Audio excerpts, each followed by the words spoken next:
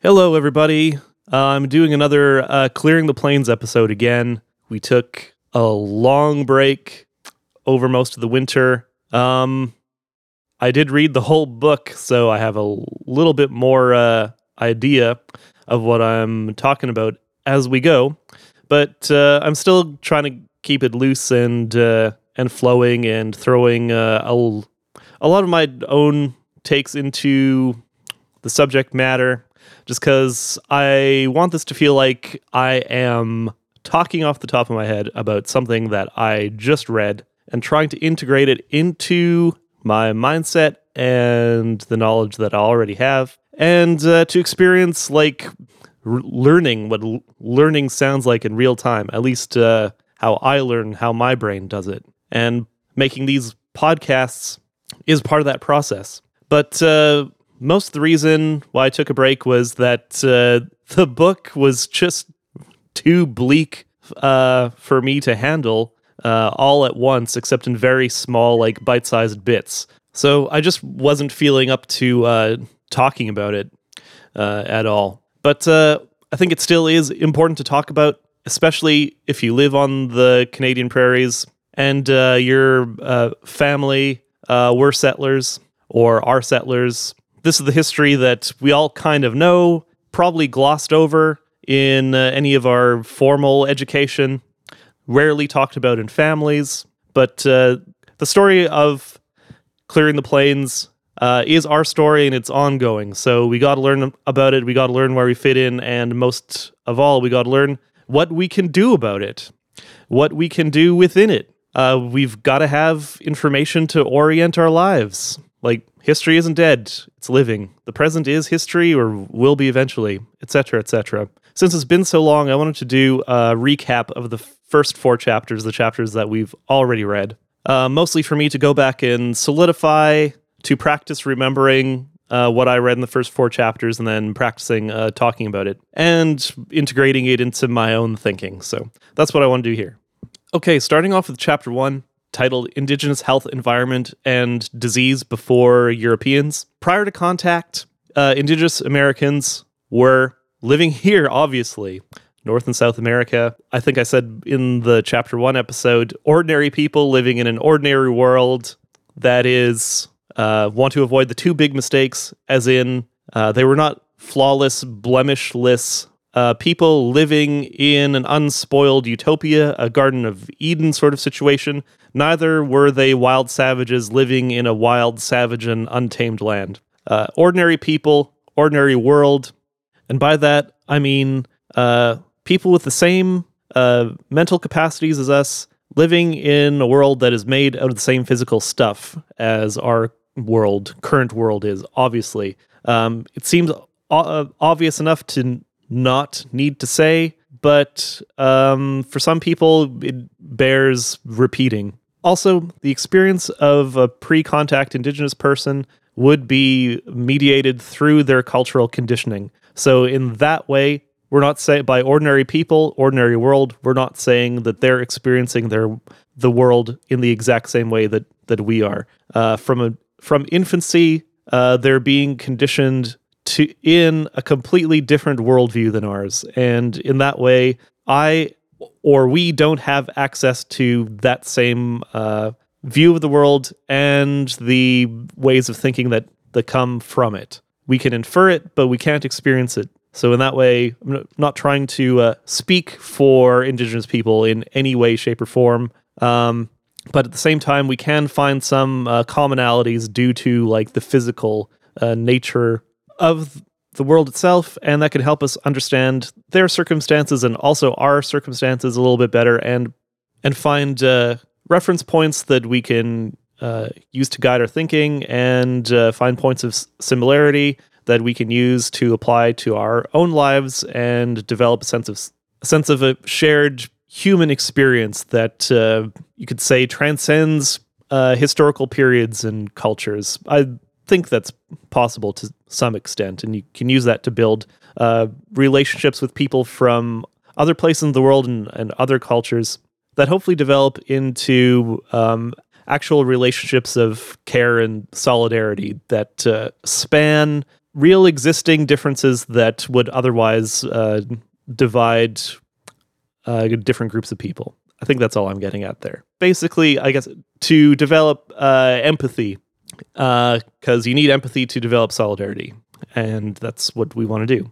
Okay, there was disease, they had warfare, social hierarchy, slavery, etc. There were empires at various times when conditions were right. We know of the Aztecs, the Mayans, the Incas, probably the big three. There were also democratic federations, like the Iroquois federations. We had horticulturists, farmers, nomadic herders, any type of job, basically, they had and were doing. There were people with specialized knowledge, specialized cultural and religious and medicinal knowledge. They developed the knowledge, skills, technology, and experience needed to flourish on the land that they occupied. So that's the important part here, is that they have been here for a long time. Thousands of years, tens of thousands of years. I know some indigenous people who claim that they were always here, that they didn't migrate over. Be that as it may, the point is that these are indigenous people. One of the things that was used against them in the early days of colonization was that they were Asians who had only recently arrived in North America. That is not true, even if they did migrate from Asia through over a land bridge, or Polynesia, over the sea. Whatever the method of arriving here, doesn't matter. They are indigenous people to North America, South America, Turtle Island. Indigenous meaning they are fully integrated into their landscape, into their geography, their cultures, and religious practices reflect that integration. They know best how to live here. They have that claim to the land. There were vast trade networks spanning North and South America. As I said, civilizations rose and fell. Large population centers in the 1300s. The city of Cahokia near present-day St. Louis was a large city of similar size to London and other major cities around the globe. That was in the 1300s. They exercised sovereign control over their own land. Like I said, they were growing crops, cultivating gardens, tending orchards, herding livestock, raising and educating children, mass religious services, practice of medicine, caring for elders, doing everything that all other indigenous people around the world were doing at that time, including our European forebears. Their way of life was just as technology and spiritually advanced as anyone else's. It was perfectly suited to the conditions of the land. In every way that matters, they were the equals of the Europeans that landed on their shores. And in at least one vastly important way, they were absolutely superior in that they knew how to live on the land in North America, on the plains. The Europeans who arrived here when they did, they had no idea. That's the difference. We still have no idea, really.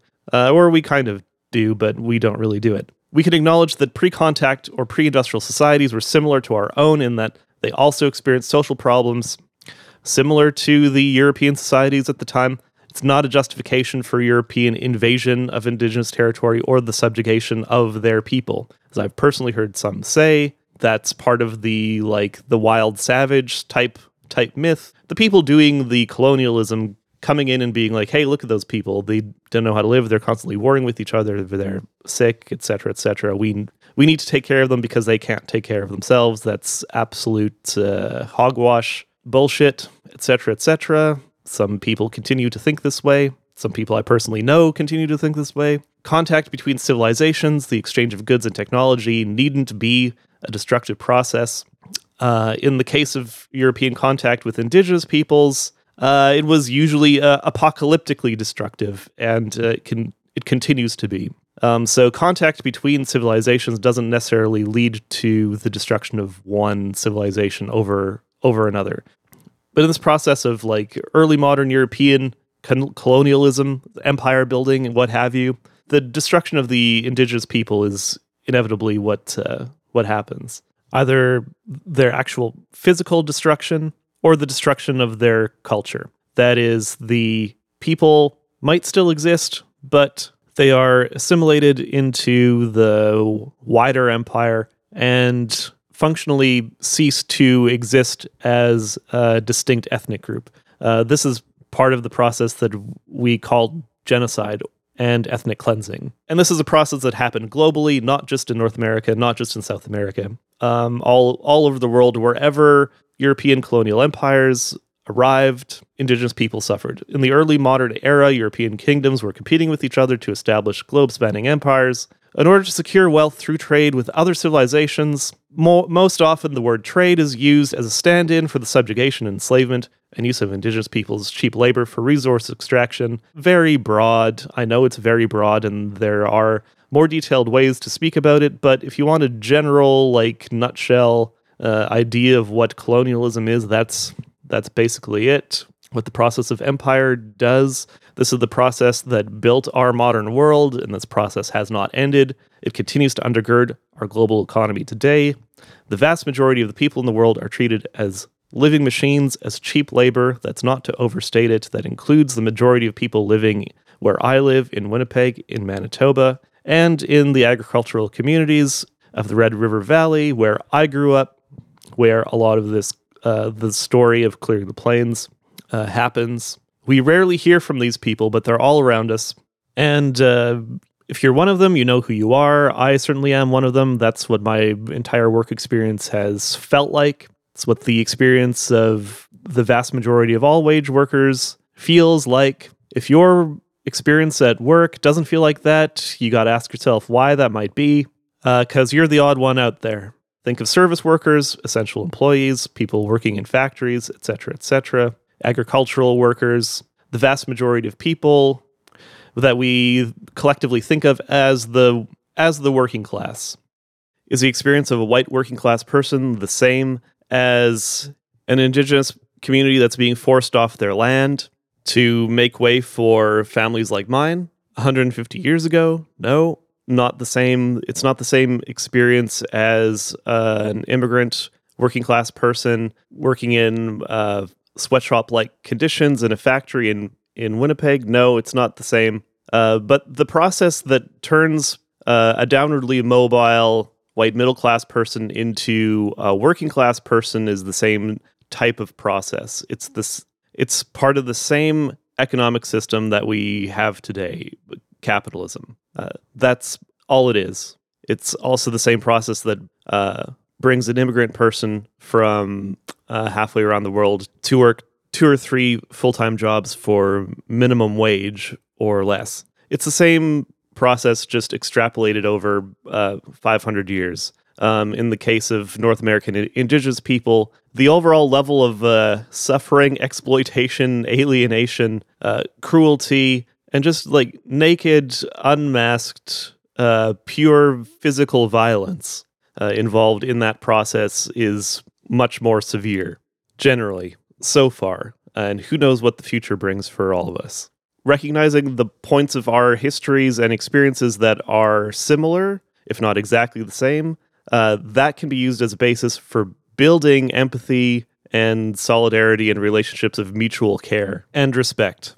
And we need to build those relationships if we're going to organize, to exercise collective power in our families, workplaces, neighborhoods, and the wider community.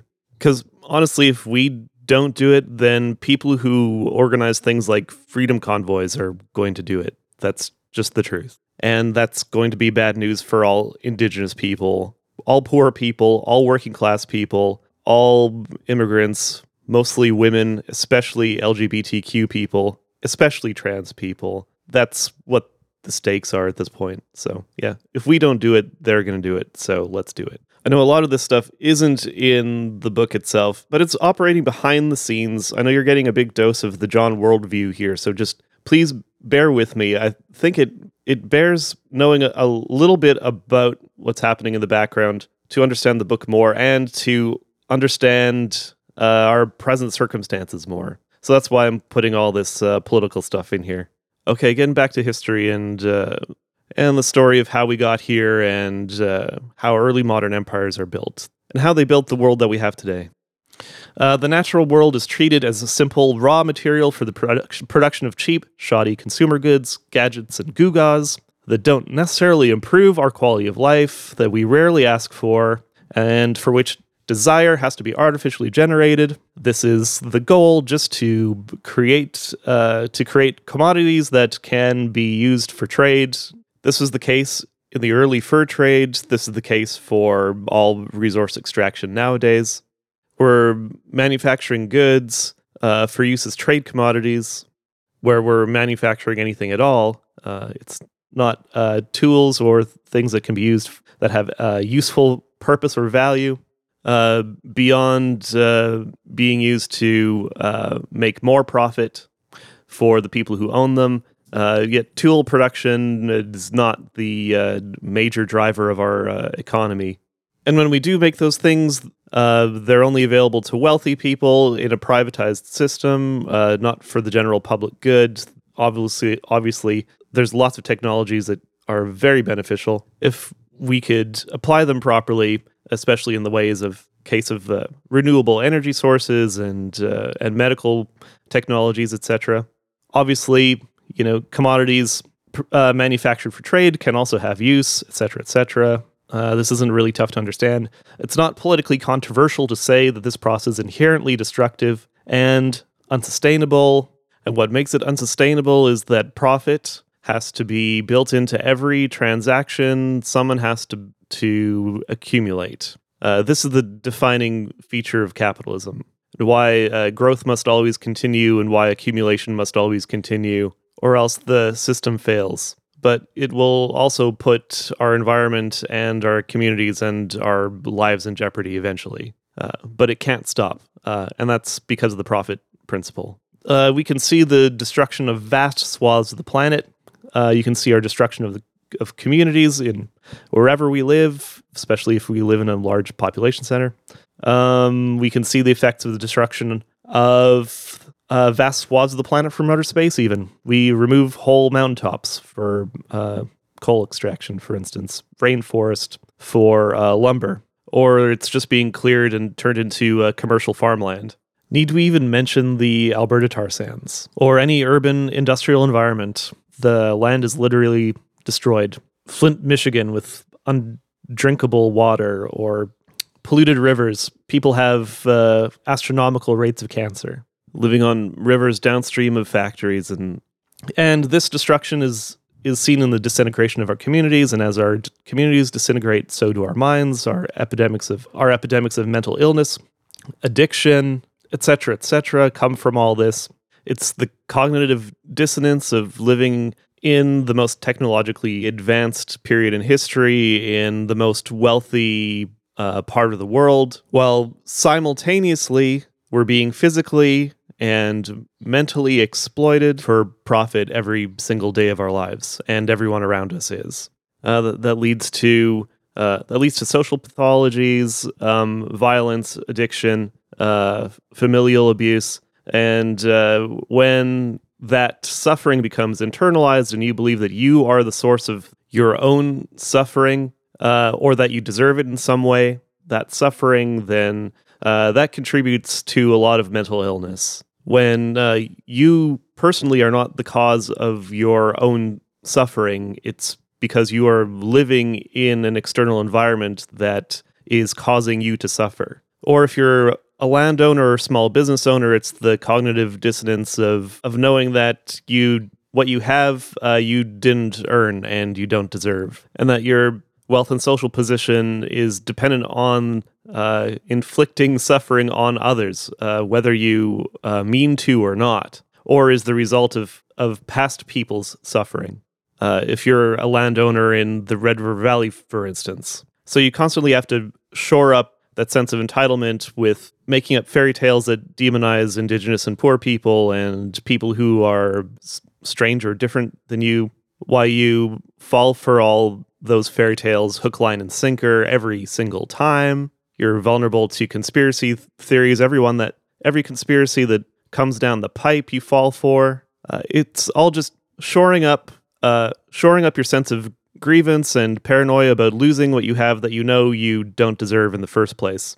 Because your small amount of wealth that you're afraid of losing and your social position is completely made up. Like you got your business or your land or your inheritance from your grandpa or your dad, and the government gives you grants to subsidize your payroll, and you conveniently have any number of tax breaks and loopholes to take advantage of. So your position or your business can't exist on its own. It's being completely propped up by the government, and you rely solely on government handouts to survive. Like you're the actual welfare queen in your own head, and you know that everyone around you knows it. Meanwhile, you portray yourself as some sort of very hardworking, independent, successful, some sort of community leader. When those things are completely made up. That causes a lot of cognitive dissonance. It's very hard to be honest with yourself in those types of situations. I haven't encountered one rural small business person who's able to do it yet. That doesn't mean they're not out there, though. The same sort of process is in effect for people who have like prestigious advanced degrees, that they're able to transmute familial wealth into professional qualifications. So they develop all the affectations of an aspirational middle class person, and that comes with the same amount of cognitive dissonance and leads them to act strangely and develop a number of neuroses. Probably not fun. I'm not making fun of these people at all. I have my own mental illness to deal with. But if you're one of these types of people, you likely haven't figured it out yet. But you're caught up in the system as well and being exploited by it in the same way that you are forced to exploit your employees and kick down at vulnerable people at every opportunity just in case they were to climb over you to a higher rung on the ladder. The ladder is also made up, by the way. Obviously, this is oversimplified and not very nuanced. This is the process of how it works in a very broad nutshell. That's all. So the story of the European contact with Indigenous people on the Canadian prairies is part of this larger, currently unfolding global scenario that we're all caught up in and experiencing in some way. So that's why it's important to learn about this stuff, that their story, the story of Indigenous people where we live, is the story of what's happening to us now. The whole Nick Estes of the Red Nation, his book, Our History is Your Future, I think that's what it's called. That's the whole idea there. So, okay, that's enough of my political editorializing for now. Getting back to James Dashik and what's in the book, pre-contact plains dwellers relied on the vast bison herds for the vast majority of their needs: food, clothing, shelter, tools, etc. Beaver were plentiful, and they regulated the water supply, protecting human communities from drought in a relatively dry grassland ecosystem. Due to plentiful food and water and a high-protein diet, probably a decent amount of leisure time compared to labor time. Probably more leisure time than we have now, like, honestly. Living in large, close-knit, multi-family units, pre-contact people on the plains likely enjoyed a level of physical health far surpassing an ordinary European person of the same time period. In such a situation, you could probably imagine that their mental health was pretty good as well. They're probably feeling pretty good physically and mentally and spiritually in that in a tight-knit, large community where all your needs are met with a minimal amount of labor, with a religious system that conditions you seamlessly into this world where there's no cognitive dissonance leading to mental illness and social pathologies. This isn't the Garden of Eden or utopia by any means. This is the condition of most people pre-contact, or I'd say even Europeans pre-industrialization. You could say pre-Christian, maybe. Not here to quibble about that. Disease was present mainly in the form of tuberculosis, which was endemic to the bison populations. From time to time, it would cross over into the human populations through the eating of infected meat, and that's how it would get into the human population. But the overall rate of sickness and disease was minuscule compared to the constant rolling epidemics beginning post-contact. We have climate change is a factor in migration. Starting at some point in the 1300s, thereabouts, we have the end of the medieval warm period and the beginning of the Little Ice Age, likely caused in large part due to volcanic action, large eruptions throwing huge amounts of ash into the air, shading the land, cooling the planet. People think the Black Death had something to do with the Little Ice Age as well, and it very well could have, that the Black Death killed off enough people in Europe that the actual CO2 levels in the air fell, leading to cooling temperatures. So you have crops failing, rivers and lakes freezing over that didn't freeze before. The Norse settlements in Greenland and other places in North America failed. The ancestors of the Inuit people that live in Greenland, though, their settlements didn't fail. They stayed and they adapted. So that's the time at which the society at Cahokia dissolved. The site was abandoned as people from the east in North America, the eastern woodland sort of region, their crops are failed. They're moving westward, looking for greener pastures. Basically, climate change is a driver of mass migration nowadays as well. That's nothing new. The society at Cahokia likely was suffering due to crop failures and the mass influx of people from the east. So people dispersed from the city. I think in the book it mentions that there was mass loss of faith in the religious institutions at Cahokia that led to the dispersal of the people there. And probably with the changing climate causing hardship, along with the mass influx of migrants from the east, that would have been very destabilizing to the society there. Its cultural infrastructure probably was just not able to handle it, and the priests and the ruling elite were not able to keep a handle on the populace. So the society broke down, and the site was abandoned. So people dispersed from the city, migrated to the open plains, and greatly disrupting existing people groups on the plains. Different people groups merged, some dissipated, some grew larger. This is the process of ethnogenesis that James Dashig mentions several times. The post-contact plains tribes, those basic groups started coming into being at that time. Okay, that's chapter 1. Chapter 2, the early fur trade, territorial dislocation and disease. Okay, this is picking up a couple centuries after initial European contact. The French established the fur trade in Montreal. The Coeur de Bois venture west, trapping furs and trading with indigenous peoples on the plains, the parklands, boreal forest. The Hudson Bay Company establishes the fur trade in northwestern Canada. In the 17th century, the British Crown grants the HBC a monopoly in trade, which is a de facto monopoly in governance over the entire Hudson Bay watershed, an area roughly a third of the size of present-day Canada. And that's now under direct control by one single joint stock company. This situation is duplicated by the British and other European empires all over the world. The East India Company is one example. There are slight variations, and that sets the basic pattern for global capitalist empire building that continues today. Indigenous people were initially involved in more various capacities. It is in more equal type roles in the fur trade. The driving force, the demand for furs in Europe wasn't for like warm clothing or anything like that. I've been saying it a lot. The fancy hat trade. It is literally the fancy hat trade. It's a luxury fashion for like the rising middle classes. That's driving people to go out and get these furs. They've overhunted the furs in Europe. They don't have beavers anymore. They used to have beavers there.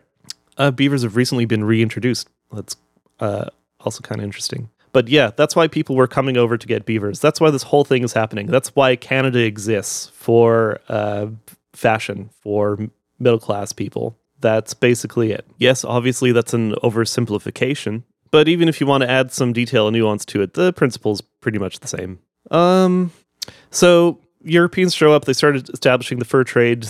The indigenous people are happy to help out. They are on more equal footing with the Europeans at the time. They certainly outnumber them in their lands, certainly here on the plains and in the parklands, wherever the fur-bearing animals are. They're doing more of an equal trade sort of deal. They worked directly as fur harvesters or middlemen. That's people who delivered furs to the trading posts or factories, as they were called. This is a turning away from traditional ways of life, obviously, and that wasn't without controversy or detriment to their communities. Both men and women participated in the fur trade as well, because so many people did switch from like traditional horticulture and seasonal hunting patterns that the economies at home did suffer. The commodification and commercial trade of beaver pelts, this undermines the traditional religious practices, which considered the beaver to be sacred and exempt from hunting. Depletion of beaver and other game in the Hudson Bay Basin was noted even prior to 1700, so like a couple decades after the Hudson Bay Company showed up. Rolling smallpox epidemics deriving from contact with infected Europeans began decimating indigenous communities on the plains and all over northwest Canada in what are called virgin soil epidemics, in which up to 90% of the population or more of villages could be lost in a single episode. This is in the 1700s. Due to these virgin soil epidemics, some people groups become extinct, some merge together, others migrate again. These virgin soil epidemics are the apocalypse for the people living at the time. There's lots of post-apocalyptic sci-fi literature, apocalyptic thinking going around these days. The indigenous people living here experienced the apocalypse in the 1700s. That's when that happened. And the apocalypses happen all the time. They're constantly happening all over the place, and they can happen to the same people several times. So just because the apocalypse isn't currently happening to you doesn't mean that it's not happening. That's another thing to keep in mind. It's happening to someone somewhere. This is the defining catastrophe of the Plains peoples that Dashik says. This is the turning point, or the tipping point for them. The thing when everything changed, the trending decline becomes permanent or inevitable. Their societies would be forever changed, and their numbers would never recover. Not during the timeline of this book, anyway. So that's chapter 2. Moving on to chapter 3. Early competition and the extension of trade and disease, 1740 to 1782. Okay, so we have the horse. The horse trade reaches the Western Plains, coming up from Mexico, following the spine of the Rocky Mountains up to Alberta. This gives Plains peoples a powerful new tool in the bison hunt. They can practice their traditional way of life more efficiently. Less work, more play. You have horses now. That's pretty awesome. Groups such as the Anishinaabe migrate west from around the Great Lakes to the plains and the parklands. During this time, they're following the fur trade, and they're taking advantage of the labor shortage caused by the evisceration of the existing plains and parklands dwellers by smallpox. They had their virgin soil epidemics before the plains peoples did. You can imagine their societies had recovered somewhat, and the people that survive virgin soil epidemics are not as susceptible to further epidemics. There is some measure of resistance, of biological resistance that they've built up.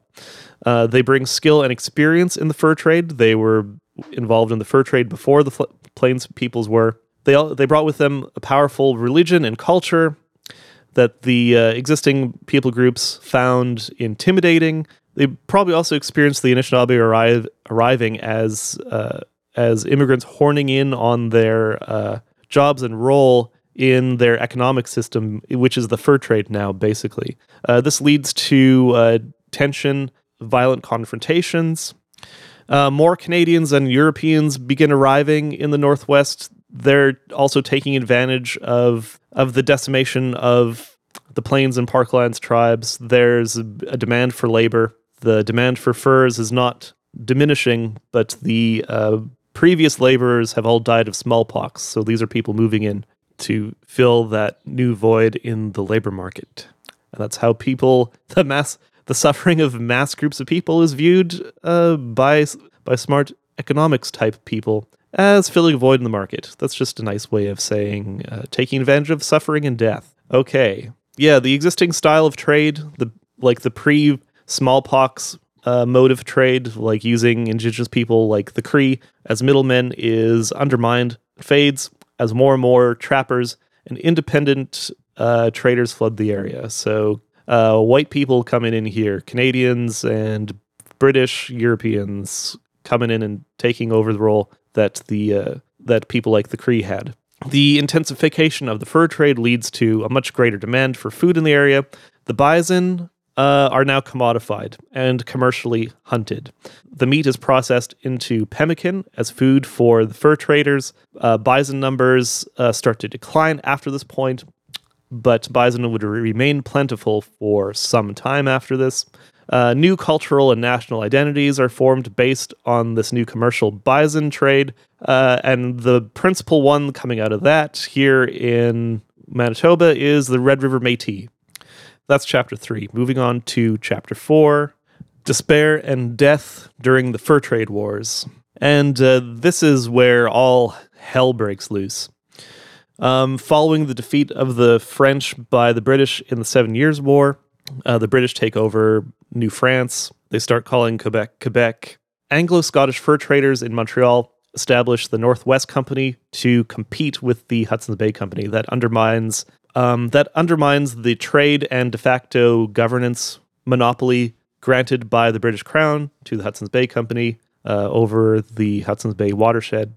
The Northwest Company is kind of interesting. It was founded by Scottish Anglo merchants in Montreal. There's an Anglo-Scottish sort of upper class in Montreal established after the British takeover. The French citizens become more working class, secondhand type citizens. That's a class division that persists to this day. And the Northwest Company itself was racially divided. There was a racial hierarchy within the Northwest Company. The original Scottish Anglo founders generally held on to control through their families, through sons and nephews, in-laws, that sort of thing. They've formed the little managing ruling class within the company, but the actual workers were more racially diverse, like the cour de bois, voyageur type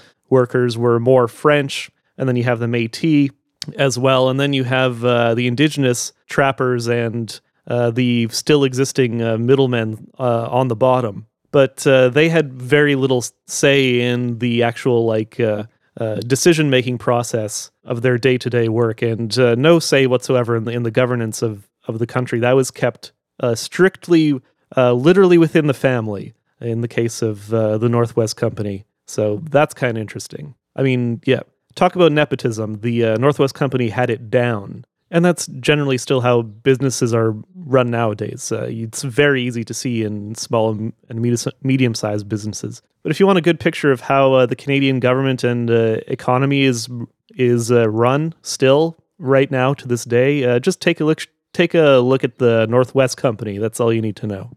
Take a look at the names of the families of the founders of the Northwest Company and see how many of those are familiar. A lot of these families are still wealthy and still exert a lot of influence in the country to this day.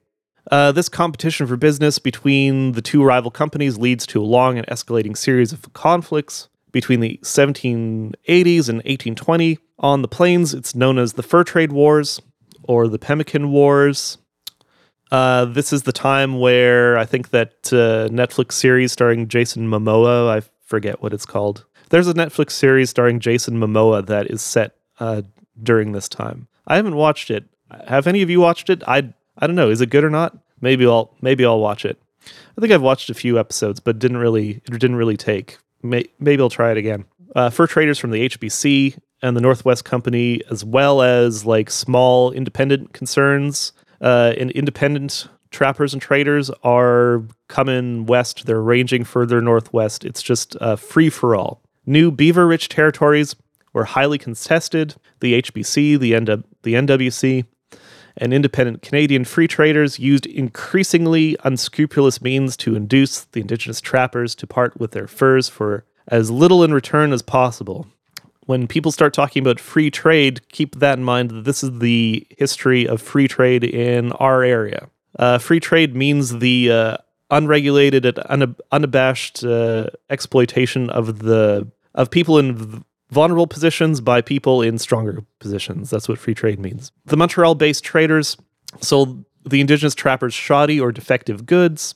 They plied the Indigenous trappers with cheap alcohol. Then once they were drunk, they persuaded them to sell their furs for less than their actual value, or simply stole their furs once the Indigenous trappers were incapacitated.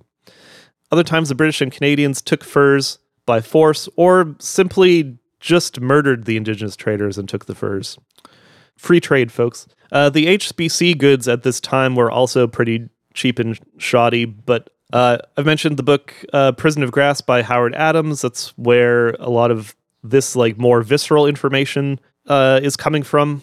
James Dashak does mention it, but not in the same level of detail. But Howard Adams is descended from Indigenous people who experienced these things and talked about it. And that's a little bit more visceral, a little less unadorned with social niceties. It's important to cut past some of the social convention when we talk about this stuff. We're talking about stealing and murder, abuse, exploitation, intentional inducement of alcoholism, basically, for the purpose of exploiting people in trade. A slave trade was established. Indigenous women were trafficked by traders. Canadians stole Indigenous women, sold them into slavery, or just flat out sexually abused them or took them as wives or whatever, kidnapped them. God knows what else they did. We need to note that this trafficking in Indigenous women is not a thing of the past. It continues to this day. What do you think the prostitutes downtown are? Those aren't empowered sex workers or independent sex small business people. Those are people at the end of their tether who are being literally trafficked, or they are self-exploiting against what they would prefer to be doing with their lives. And that puts them in an extremely vulnerable position. Every once in a while, one of them goes missing. And every once in a while, one of them turns up dead in a dumpster. Just like what happened here recently, which I'd rather not go into. But there's potentially a serial killer of Indigenous women recently active in Winnipeg. They caught him. He was a white guy in his mid-30s, heavily involved in the online far-right, alt-right, whatever you want to call it. The same kind of destructive fascist evil that the organizers of the Freedom Convoy are into. Just like blatant misogynistic, racist white supremacy. An example of just extremely aggrieved and paranoid masculinity. But this is not new. This is part of Canadian history right from the get-go. This is just when talking about apocalyptic, this is pretty hellish. This is a hellscape. That's the sense that I'm getting. You can see why I needed to take a break. It's pretty bleak. Local populations turned on the Canadians as their communities and environment were desecrated. They tried to preserve their way of life, and they're fighting for their own existence, basically, at this point, their physical existence. As this was happening, at the end of the 1700s, climate steps in again.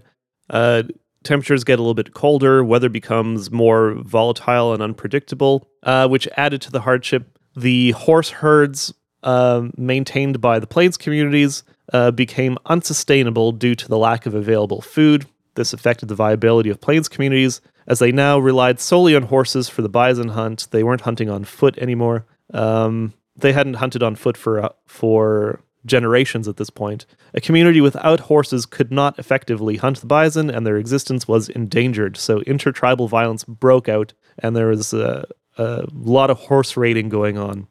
This is when Europeans coming west would have encountered indigenous people doing the intertribal warfare kind of thing and getting the sense of, wow, these people are violent savages. Wow.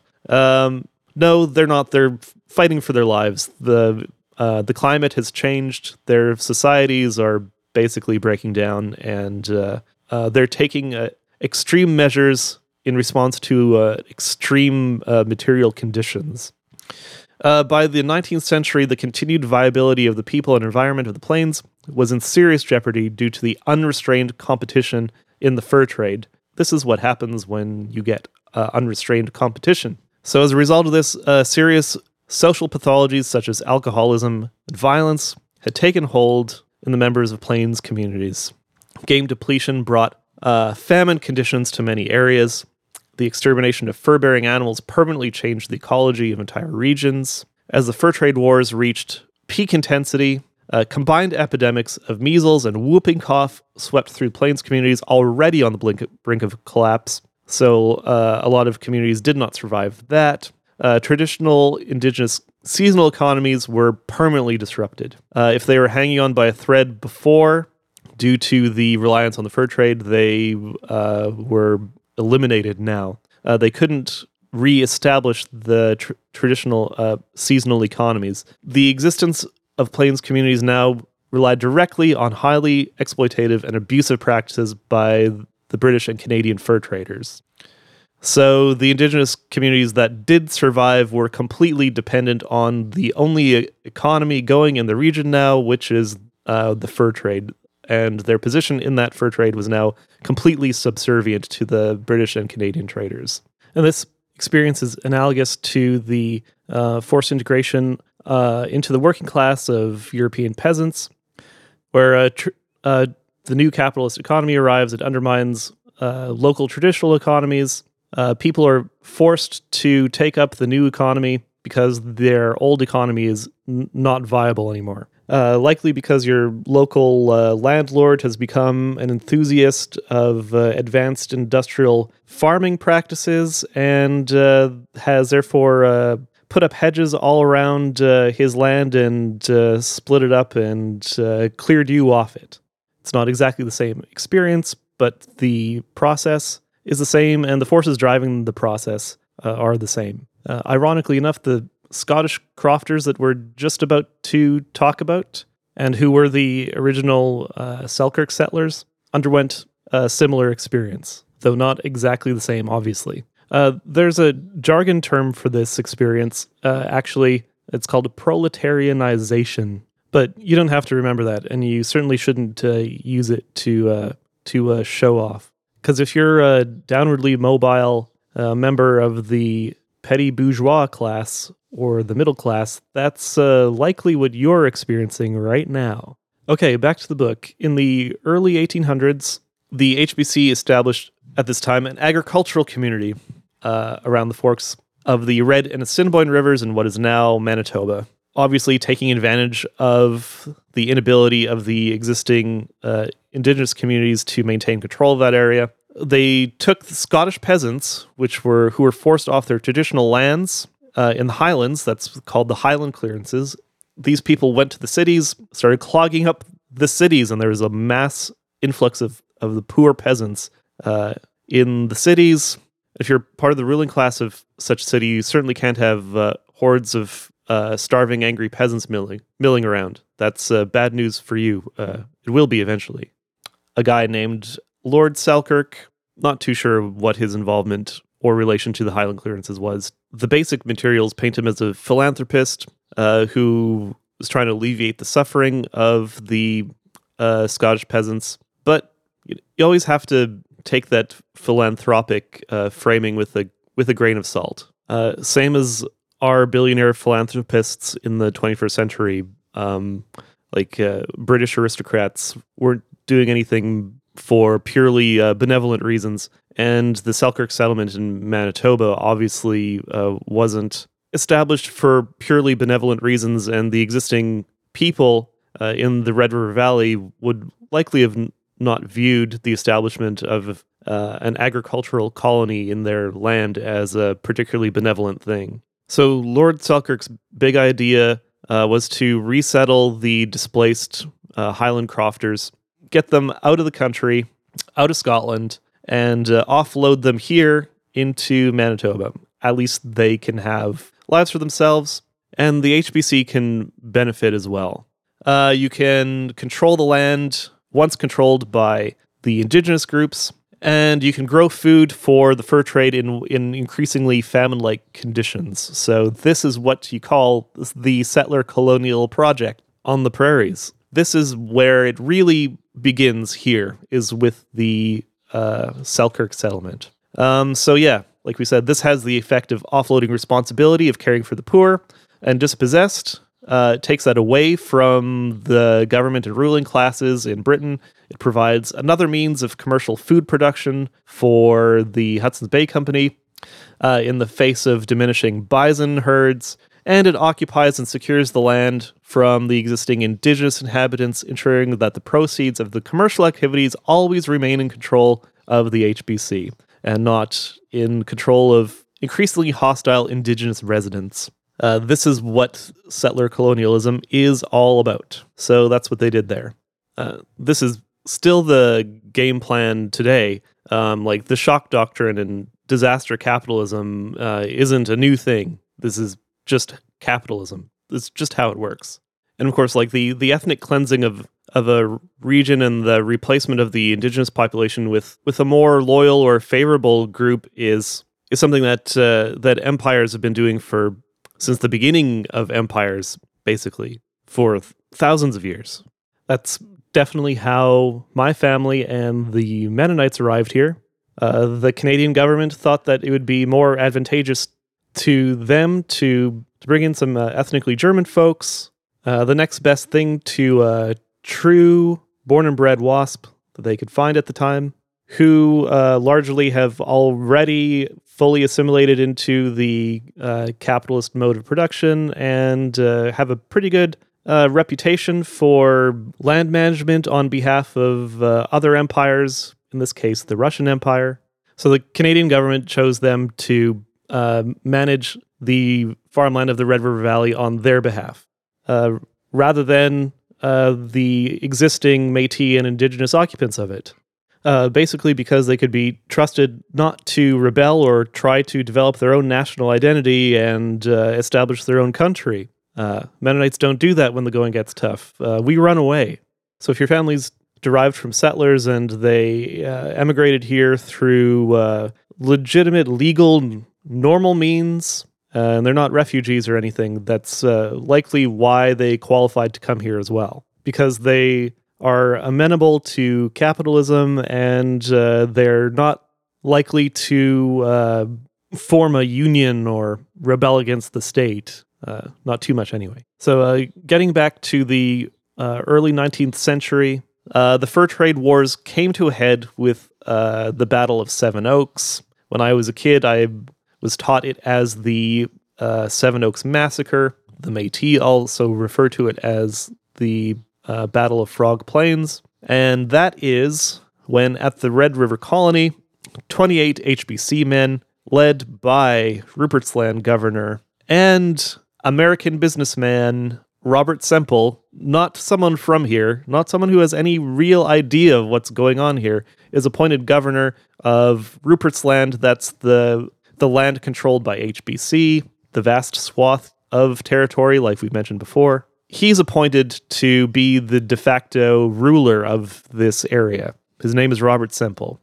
He appropriated a much-needed supply of pemmican meant for the local population at the Red River Colony and attempted to ship it out to HBC posts in the north. The Red River Colony wasn't only former Scottish peasants that were settled in the Red River Colony. There were also existing large groups of Northwest Company men, Métis people, and Indigenous people were still there and still mixed in. And the Scottish peasants were mixed in with them. So a group of 60 Métis, Indigenous, and Northwest Company men led by Cuthbert Grant intercepted this shipment at Seven Oaks. This was food meant to feed the local populace. The HBC wanted to ship it out to northern HBC posts.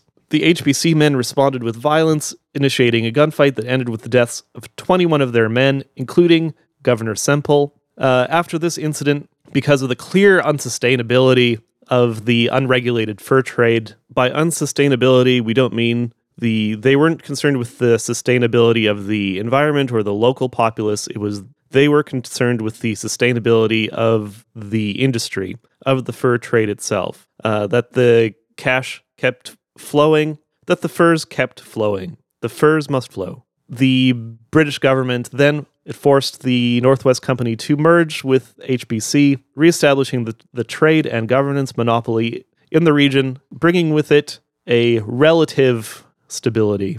That's it. The fur trade wars are ending with the forced merger of the Northwest Company into the Hudson's Bay Company. And that reestablishes monopoly conditions which reestablish a sense of stability, although not everything is cheery and rosy after that, obviously. There's still half of the book to go. That's the end of Chapter 4. Short recap.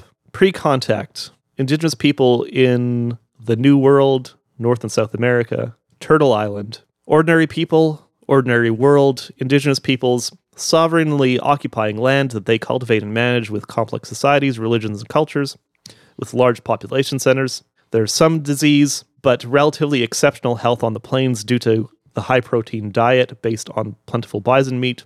Climate change exists and is a factor. Climate change drives mass migrations west to the plains in the 1600s. European fur traders establish trade at Hudson's Bay, changing the economy and ecology in the region. Trade brings rolling smallpox epidemics, decimating plains communities, forever changing the population.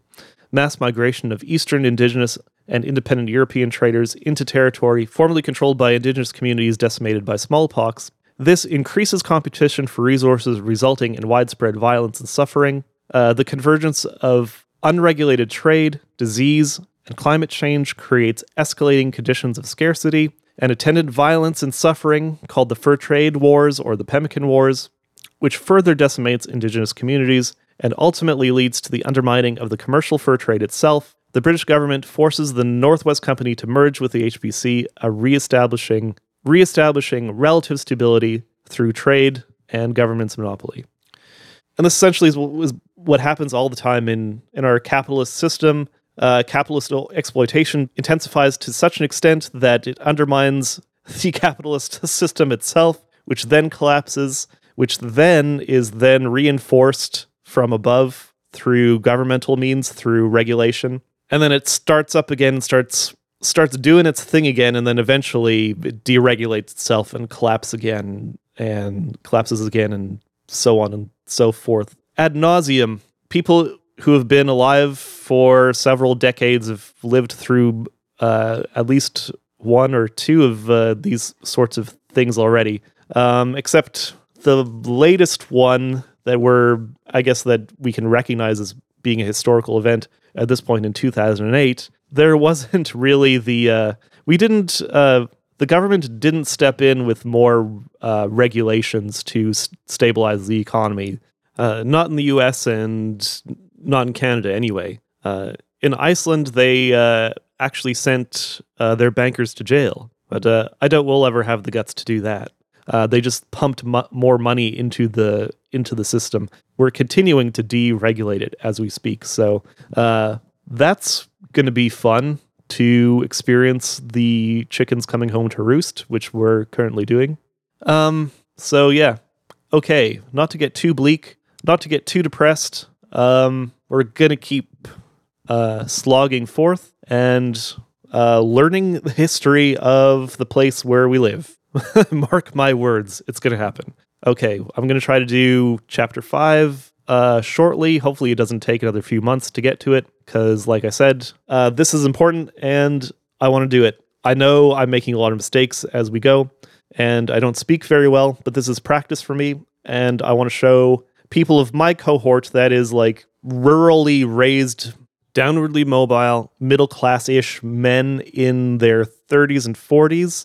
We have no excuse, okay? If I can learn our history, so can you. Especially in the wake of the ridiculous Freedom Convoy happenings that will most likely flare up again in the at some point, that we had to live through, that everyone in Canada was subjected to, and probably a lot of men in my cohort, in my location, were sympathetic to. That's a huge mistake. And the way to remedy this mistake, to keep making these types of mistakes, is basically to learn history and then to develop a sense of working class self-awareness and a practice of solidarity amongst the ordinary people among us, the ones that are still committed to living within reality. The aim is to build solidarity through relationships of mutual care with people who we know and with people who we don't know, as much as possible.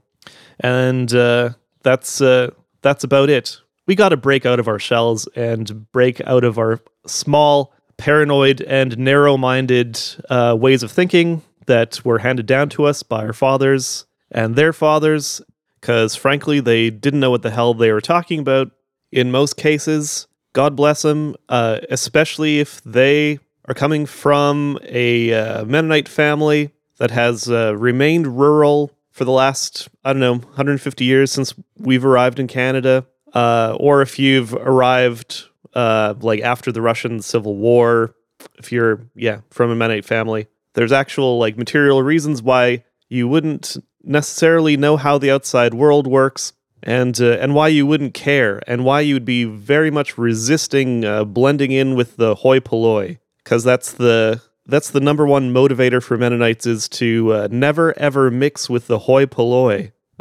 Only do charity on them, and by all means, you should never ever become a hoi polloi yourself. But that's over. That doesn't exist anymore.